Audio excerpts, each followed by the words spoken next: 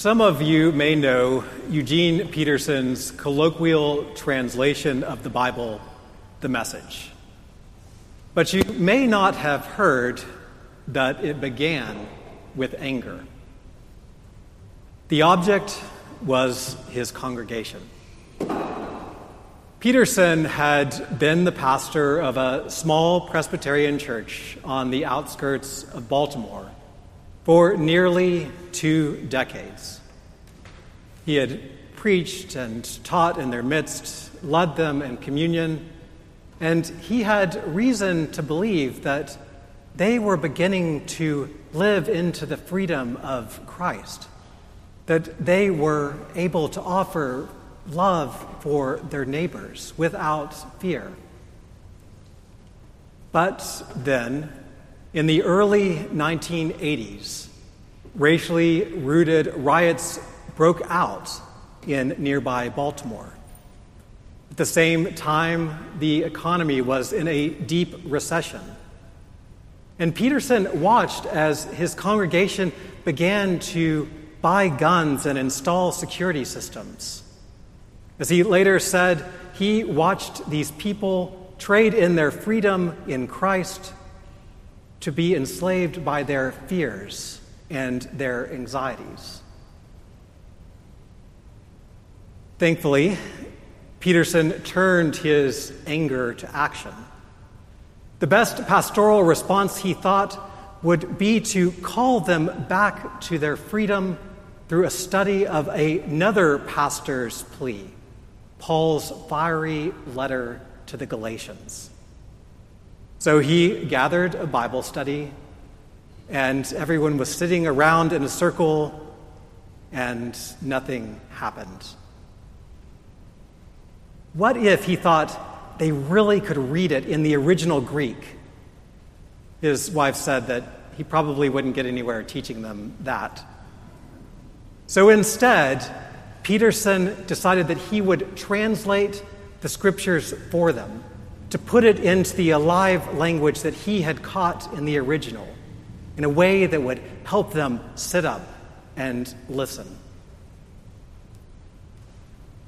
As I read our scriptures for this morning, I thought of that story. In both Galatians and our gospel reading, we have a bold plea to live into God's way of freedom. And this comes in stark contrast to the fears and anxieties that are all around us. Like Peterson's congregation in the early 80s, we live in a time of rising violence and economic decline. And it can become easy for us to want to be safe and to secure ourselves, clinging to the close circles where we feel comfortable, rather than boldly loving our neighbors.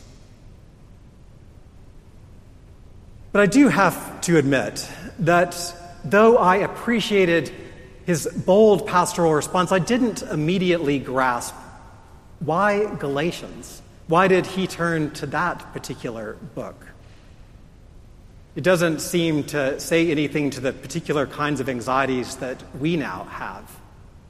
It wasn't as though the Galatian church was stockpiling swords or discussing whether they should hire off-duty centurions to stand outside their doors.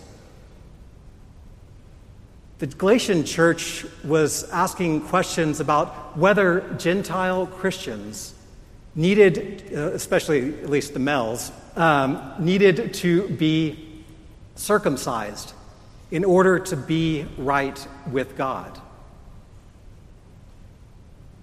As I reflected on this, I began to get some insight into what Peterson might have been doing and thinking as I thought about an activity that my daughters have been involved in quite a lot this summer. Nearly every afternoon, my daughters go to the pool. It's a neighborhood pool in southwest Little Rock where we've been members for several years. Now remember that early on in those years, they weren't entirely comfortable with swimming. They would stick to the sides and the shallow ends. And as a parent, I can't say that I had a problem with that. Pools, like God, can be dangerous. And it's good to have a proper respect for the water. I've witnessed before as children who can't swim jumped right into the deep end and had to be rescued by a lifeguard. But clinging to the sides and staying in the shallows eventually just isn't enough. They came to long to experience the fullness of what the pool had to offer.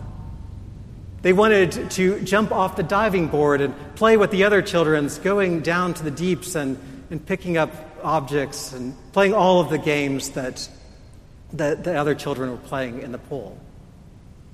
So they had to learn how to swim. Luckily for them, Emily is a wonderful swimmer and a great coach. She knows all of the details of how the freestyle stroke works, and she can break it all down into its pieces and then put it all back together again so that someone can move gracefully through the water. And the very first part of that is the ability to let go of the sides, to surrender to the water, and float. It's the very first thing they had to learn to do. And in doing that and building upon it, they eventually learned to swim. And because they took that risk, they were able to live into the greatest safety that they could actually have.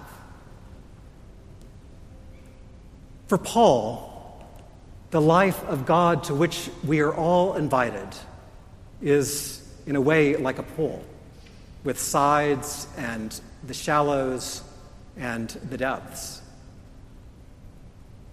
And any part of that pool is a wonderful place to be. But if we are to live into fullness, into the flourishing that God wants us all to have in God's life, then eventually we're all going to have to let go of the sides, move out of the shallows, and go to the depths.